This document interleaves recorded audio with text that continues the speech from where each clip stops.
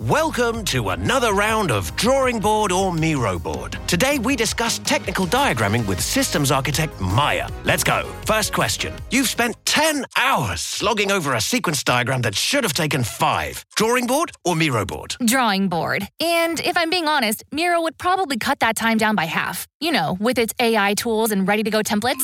Next, your diagrams become so bulky, it's more complex than the solar system. But all it takes is a few clicks and... It's Miro. I've used those technical shape packs way too many times, and stuff is just digestible on its infinite online canvas. Now, the final question. Everyone's brought in, but you have to make all these tasks all the way over in Jira. But wait, it's done. Is it... Miro, easy with its two-way Jira sync. Easy to plot dependencies. Everyone always knows what's up. And she's done it. Join over 60 million people creating technical diagrams without workflow glitches. Get your first 3 boards for free at Miro.com. That's Miro.com.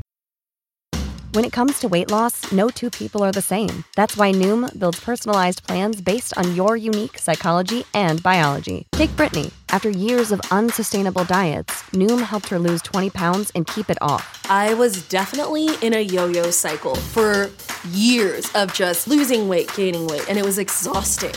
And Stephanie. She's a former D1 athlete who knew she couldn't outtrain her diet, and she lost 38 pounds. My relationship to food before Noom was never consistent. And Evan, he can't stand salads, but he still lost 50 pounds with Noom.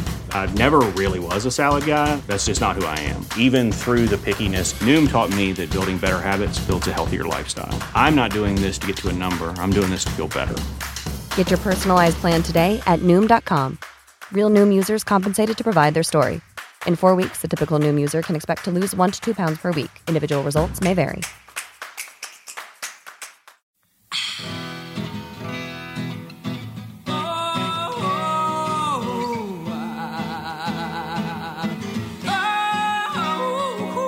Welcome, my friends. I am Vivian McPeak, and this is Hemp Present. If you have feedback or would like to suggest a guest or topic for Hemp Present, email me at hemppresent@gmail.com. I really enjoy hearing from you, the listener. Today's guest on Hemp Present is Alyssa Lee.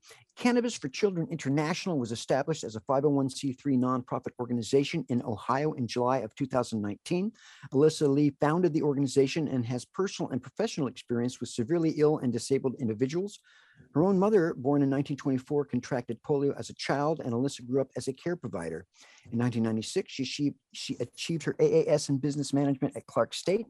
She has 20 plus years of marketing experience with her consulting firm, Professional Management Services, and is a former publisher of the e-newspaper Cannabis News US. With a 40 plus year history in the cannabis community, Alyssa uses her knowledge to spread awareness and advocacy and education, which is precisely why I invited you here to tell us more. Welcome, Alyssa, to Cannabis Radio. Thank you so much for having me, Vivian. It's my pleasure. Absolutely. To start off, why don't you just tell us a little bit about your organization and its mission? Our mission is to improve safety awareness, to expand the education about cannabis use, and that's both on the medicinal and the industrial sides, and then also to expand that open communication, which has been bound for so long. So we're finding that we have networked all parts of the globe at this point, trying to make an impact of those factors and expand the ability for us to grow this as an industry. You yourself are a seizure patient and the parent of an adult son with mild cerebral palsy and autism. Before we dive deeper into the work of your organization, what role did your own family health experiences play in your motivation to start Cannabis for Children? Definitely the caretaking provisions that are available through Cannabis Care. Having a mother that was crippled with the polio and lived till she was 84. So both my parents lived till they were 84. Being able to apply that into elder care, being able to apply that to pediatric care and everything in between. What an opportunity to step in and be involved in that networking. So definitely my own experience as a caretaker is what inspired me to move forward with Cannabis for Children International. Yeah, I mean, I've heard people say that there's a role for cannabis to play in people's lives from cradle to grave, potentially. Do you agree with that? I agree there's a potential there, definitely. And I'll tell you what I've found is that each one is individual. So there's things that we can apply this to and really make a benefit in healthcare. And then there's other situations that we definitely need, surgeries, we need pharmaceutical cares, we need other applications. So it's not the cure-all, but definitely can be applied through nutrition and medicinal purposes and definitely industrial. So what kind of successes has your organization experienced so far? I'm very pleased to have a wonderful scientific board that helps us when we have questions or want to expand our learning further. We have 15 members right now on our scientific board from all parts of the globe. We also have just formed an education group, again, international education group, to look at some of these barriers in communication and how to establish a learning system for families that we can improve that, and really looking forward to that. So those are two of the accomplishments that I really feel good about, along with our state representatives here in the United States that volunteer their time to help families network as well. The name and even the concept of cannabis for children are, for many Americans, I imagine, fairly controversial, and I assume can evoke great consternation and the gnashing of teeth at face value. But I imagine it's also a great conversation starter. One of the mantras of prohibitionists have been for decades, "What about the children?" And what do you say to people when you encounter that attitude? It seems like a great opening to me. I'll tell you, that's the reason it's called Cannabis for Children, just because that starts a communication immediately, whether it's accepted or denied. It's out there openly once you say our organization's name. So it was purposely put there. And again, when we look at some of these children that have severe illnesses, and I'm going to use just Dravet's again as an example, these are multiple seizures, 10, 20 a day, hospitalizations, rescue medications. And we know now scientifically that cannabis care does reduce those seizures in Dravet patients. We need to move forward with this. So let's not fear it anymore. Let's learn and find out how it can be applied to our children. Speaking of Dravet syndrome, I've had a parent of a child suffering from Dravet syndrome or some other form of epilepsy on this show, requiring medical cannabis to stop or reduce seizures from the United States, Great Britain, New Zealand, Australia, Ireland, South Africa. The only thing different about their stories has been their accents. The name of your organization, the formal name, is Cannabis for Children International. I imagine this is an international movement, and where does America stand in comparison to other countries as far as the concept of cannabis for children? I'll tell you, it's wonderful to see the movement that's being made in Canada. And I sat into a discussion of looking at cannabis care being covered somehow by health insurance.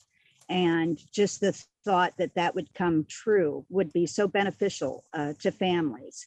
So we're in the United States quite far behind that. We don't even have all our states legalized for medicinal care at this point. We look at the UK, which is suffering greatly with a lot of political situations there in regards to cannabis care. However, there are some small research studies going on there. Germany, I've been reached out from Ireland, Scotland. There's just so many opportunities worldwide to bring the information forward collectively so that the physicians and our hospitals can apply it. It's just finding that common ground and moving forward with it is kind of what the United States needs to do now. Earlier in our conversation, you mentioned industrial use. How does industrial use come into the picture for the cannabis for children concept? Well, I'll tell you, as soon as I hear industrial cannabis, I think jobs. I think learning opportunities. I think income for families. This is truly an opportunity for industries to grow, to build eco-friendly systems and products that we can bring forward that will allow future generations to live better. I don't know about you, but here where I'm at in the Ohio area, you can't walk down any creeks or rivers without finding hubcaps and metal and debris all over the place. Our environment has definitely been poisoned by lack of care. And when we can apply hemp into the industrial side, it will show a lot of soil remediation, a lot of benefits for development into fuels, into plastics that break down easier, into concretes. And these are things that our children will value because it's less pollution on the earth that they're going to live in. Yeah, I really identify with that statement that you just made. You know, we're leaving a legacy of a trashed biosphere, you know, to our children's children. I, in fact, just this last weekend, I went out with members of my community, with volunteers in my community, and we cleaned about 1.5 miles of trash and debris, really focusing on discarded plastics, because we all know that these plastics are going to break down into microplastics. And here in Seattle, in my community, they're going to go down the drain and end up in the Puget Sound, in the biosphere, causing havoc, you know, with sea life and what have you. And they're going to be there for like ever, practically. And of course, you know, this show's Hemp Presents. So we've had many shows about biodegradable hemp plastics and all the potentials there. So, you know, you're really striking a chord with me there. And the other thing is that, you know, you're talking about creating jobs, and, you know, that's, children are directly impacted by the livelihoods of their parents and their class situation and their living conditions and everything, which has a huge economic direct effect. So it's really, you know, people are going to hear cannabis for children and they're going to think medical marijuana, but really this is a holistic kind of pervasive concept, right? That in my feeling, cannabis/hemp really has a kind of a tentacle in almost every aspect of human activity. It does. And, you know, our children are going to get educated about this. It's how we go about educating them and what the purpose behind it is. And it's certainly not to cause them to be in a state of euphoria that is an excuse for lack of growth. We don't want to create that. We want to create a reality of what's possible for them. And again, we circle kind of back to the medicinal care. We're looking at studies now that are showing benefits that say that cannabinoid therapies are slowing the growth of cancer. And again, if we can find ways to boost the immune system and slow those growths, perhaps we can find something that we can bring forward to help remediate what's our poor soils and our poor water and our poor air has done to our health. Absolutely. I mean, it's really all connected, right? Exactly. Diet, lifestyle, environment, recreation, medicine. It's really all part of one giant paradigm that impacts our health, our mental health, and I arguably our spiritual health. Would you agree? I would agree. And it's interesting that you said that, because I'm just sitting here reflecting on the Native American Association that I've been working with, that's trying to bring forward their own identity into the hemp and cannabis industry. And I think about how at one point this was a plant that was used very heartily and probably gave nutrition to their people and gave medicine to their people and gave shelter. And to be able to bring that full circle back with that spiritual grace would be wonderful. I am speaking with Alyssa Lee from Cannabis for Children International. We're going to take a quick break and come right back for our second segment. So don't go anywhere. We got a lot of great conversation to come. Time to roll out for the people that let us Hemp Present. Hang loose. We're coming right back. Elevate your everyday with that Shoogies feeling, with the sweet taste of Shoogies. Add a cup of Shoogies to your morning coffee. Ah, how sweet it is.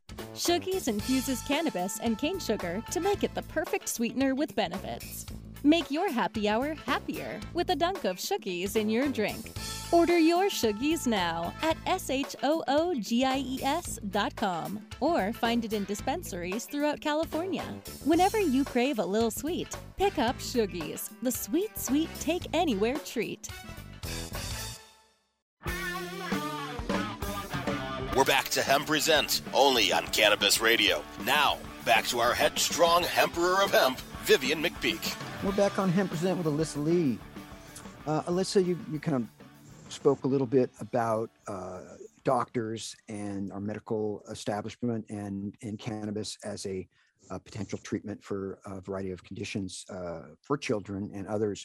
In your mind, where's the medical establishment today in terms of cannabis as a safe and effective therapeutic agent for children with certain conditions and as a potential alternative to some dangerous pharmaceutical narcotics in treatment? And I know it's not an either or. And what, in your opinion, are any primary obstacles that might exist that need to be overcome to gain greater acceptance by doctors? Because at least in my experience, it's still a little bit controversial. Well, and I'm seeing two sides of a coin, and that's what a blessing is to be in the position that I'm in. But I see doctors who desperately want to apply cannabis care towards patients, but they work in maybe a medical facility that forbids that type of treatment. So basically, they would lose their job and have to reestablish themselves. So they're kind of have their hands tied. On the other side, I see that there's a medical industry bringing forward interest. And this is coming through universities and courses that are being offered now to learn more. We're all kind of learning and growing together. But to see these university courses being brought forward definitely tells us that there's medicinal interest for further studies there, and that these doctors that are pushing so hard to have these studies do have some qualified information to offer and to contribute to the collective understanding. So it's a matter of bringing those doctors forward and having them validate the cannabis care. And once we get more doctors validating the cannabis care that they're seeing, instead of having that taboo that it's forbidden, but basically saying, we know this patient is coming in with chronic pain, and now they're saying their pain is lessened to a 3 from a 7, and it's cannabis care. We know this. Once we start validating that, then more doctors could understand the patients that come in that are cannabis care patients. Right. And I understand that the that the DEA has just kind of changed a long-standing rule that the only cannabis that could be used for scientific studies had to come from the University of Mississippi, I believe. And they just opened that up because I heard from some researchers on the show that they didn't necessarily like the quality of the one source that they were able to get. And now I think maybe commercial use quality and market quality cannabis is going to be used for research, and that is probably a big advancement. Do you agree? I do agree, and I think about that. Then I say, okay, well, I want to know about the region that this particular plants are coming from, because we do have values. A pear located here might have different health values than a pear where you're located at, and we truly need to understand these values of the environment is adding to the cannabis, so that we can get the best quality that treats these conditions. Yeah, I mean, just on a consumer level, we've seen that with wine, right? That wine from different regions has very distinct and different qualities, right? And why shouldn't the same be with cannabis? And be it the terrain or the environment, the moisture, all of the above. Right, days of rain, the sun, so many factors that are there.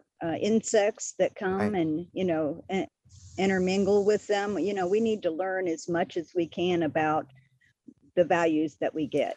So again, asking for that cooperativeness amongst the industry to come together and really validate what's happening, I think will be the best for the next generations. Speaking of cooperativeness, you advocate for a, quote, cooperative care approach with the pharmaceutical paradigm. Can you explain that a bit? What does that cooperative care approach mean in that context? What it means is basically that if we expect to be respected as the cannabis industry, then we have to show the same respect for the pharmaceutical industry. And I will tell you, I've reached out to the leading pharmaceutical industries, and they've all decided to connect and network with me because they're seeing that cannabis care is providing benefits. Now, there's funding available to do these research studies through the pharmaceutical industries. If we're cooperative, we can bring this forward for humanity. It's not a preference of either or. It's a cooperative opportunity for our better health care. Yeah, and in many instances, I assume that cannabis can be used in conjunction with or to complement more traditional or conventional treatments, right? Definitely, and number one for me to think of, again, we look at the Dravet of the seizure syndromes, but also we look at cannabis care or cancer care. And we look at, people who have chosen radiation therapies and chemotherapies and using the cannabis to help mitigate those symptoms of treatment has been a blessing for many families. Some people might say that a child may become dependent upon cannabis. How do you address concerns about abuse potential?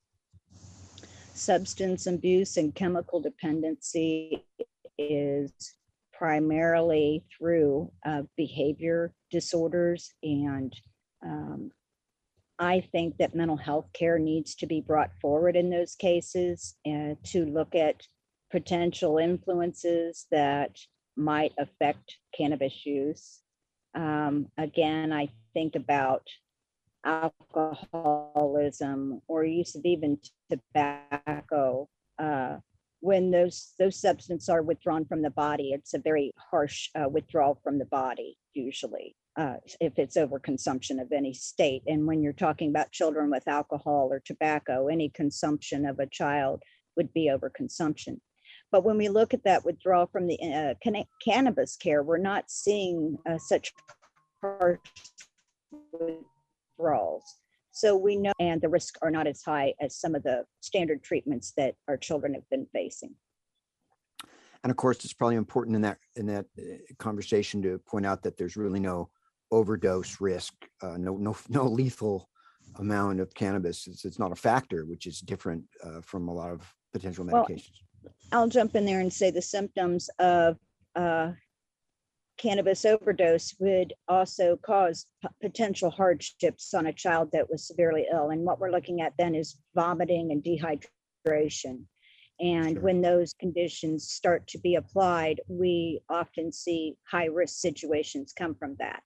So again, nobody's died from it that we know of. Nobody say directly that, but the vomiting and the, dehydration without being treated properly does put our children at high risk. Or any individual. I certainly don't want to dismiss the concept of cannabis overdose because I have personally eaten too many brownies a couple of times at a Grateful Dead concert, and I got really, really sick. I took too much, and man, it was anything but pleasant, let me tell you.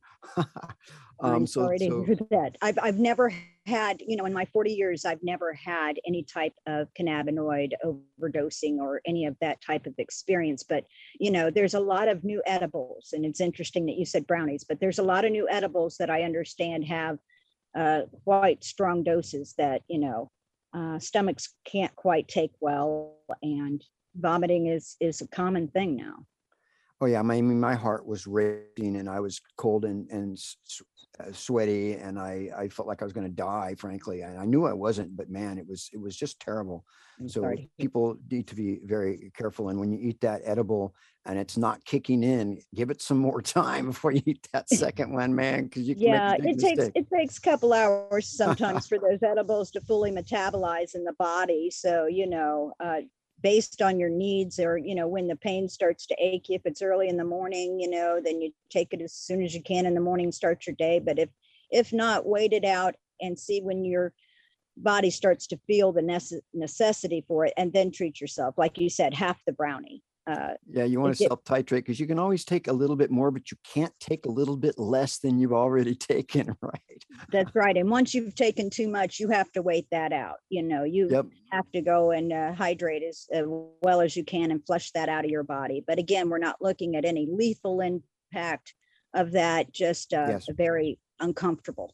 Yep, that is totally true. We have about a minute before the next break. What kind of support or services does your organization, Cannabis for Children International, provide to families of children seeking cannabis as medicine? One thing I'm really proud of is our friends and family group there on Facebook, where we've been able to network with families of children with all different types of conditions. And again, we're finding that a lot of adults are coming to us as well to find us as that umbrella of support. So that is an opportunity for us to also share resources for special services such as medical equipment providers that offer nonprofit services for families and share other resources. So I'm very happy about our network, and it is growing. All right. It's time to roach this segment and go to another break, and we're going to come back with our final questions. See you in a minute. Time to roll out for the people that let us hemp present. Hang loose. We're coming right back.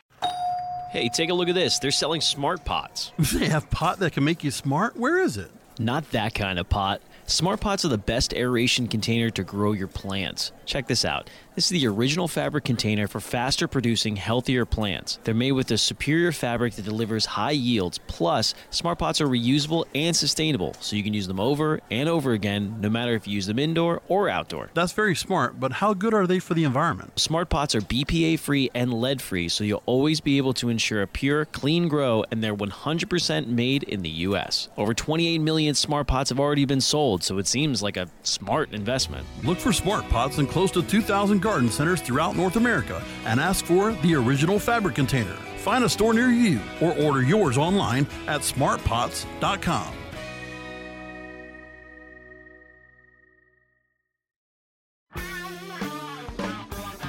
We're back to Hemp Present, only on Cannabis Radio. Now, back to our headstrong Emperor of Hemp, Vivian McPeak.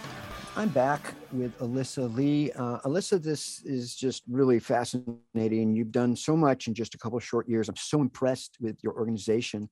I wish we had more time. It goes so fast. This is such a huge and deep subject.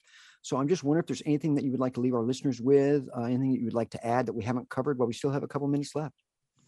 Oh, wonderful. Thank you so much. Well, I had a conversation the other day with someone, and they said 3 words that just stuck out to me so strongly. And it says, truth moves forward.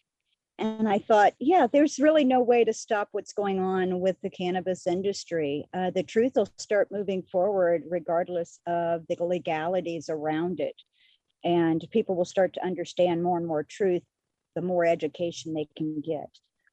So I am somewhat concerned, though, as I see the industries comparing psilocybins with cannabinoids and thinking that we need to be a little more cautious because we're educating people about 2 different substances. And I understand they impact the endocannabinoid system, but their effects on the neurological system need to be studied very closely before we say that they're in the same grouping. Yeah. There's kind of a lot of people jumping in on the kind of psychedelic. Well, psychedelics are kind of going through what cannabis has gone through in the last 10 years with acceptance in a large way. But there's also people kind of coming in to profit off of it pretty aggressively. And I think that there might be a little risk there. People moving too quick, do you think? I think so. And I do think there's medicinal applications to those psilocybins in small doses and so forth. But to say that this is actually impactful the same way that cannabis care is, I don't think that's correct. I think there's a lot of difference between the 2 species of plants. So I'd love to see more research be done on that subject before anyone actually claims that it's affecting the system the same way. We still have about a minute before I have to wrap up the show. You mentioned how we go about educating our children. Do you do any education directly with children? Right now, we do share some educational information, again, in our friends and family group. When we have research information that comes forward, we share that on specific conditions. And we're always welcome to look up research information that the most we can find. You can reach out to cannabisforchildren.org, send us a message to any one of us, and we'll be happy to start looking for more information to help. Alyssa Lee from Cannabis for Children. And once again, cannabisforchildren.org. Thank you so much for your important work. It's just so impressive. And thank you for being on the show. I thank you so much. All right. Keep moving that truth forward. Thank you. All right. That concludes this installment of Hemp Present on Cannabis Radio. When it comes to prohibition, you've got the right not to remain silent. Activism requires a voice. So find your voice and speak up for justice, because resistance is fertile. See you next week, folks. Stay strong. Marijuana, THC, sweet sativa. The opinions expressed on this CannabisRadio.com program are those of the guests and hosts and do not necessarily reflect those of the staff and management of CannabisRadio.com. Any rebroadcast, republication, or retransmission of this program without proper consent is prohibited. This is the story of the one. As a maintenance engineer, he hears things differently. To the untrained ear, everything on his shop floor might sound fine, but he can hear gears grinding or a belt slipping. So he steps in to fix the problem at hand before it gets out of hand. And he knows Grainger's got the right product he needs to get the job done, which is music to his ears. Call, click Grainger.com, or just stop by. Grainger, for the ones who get it done.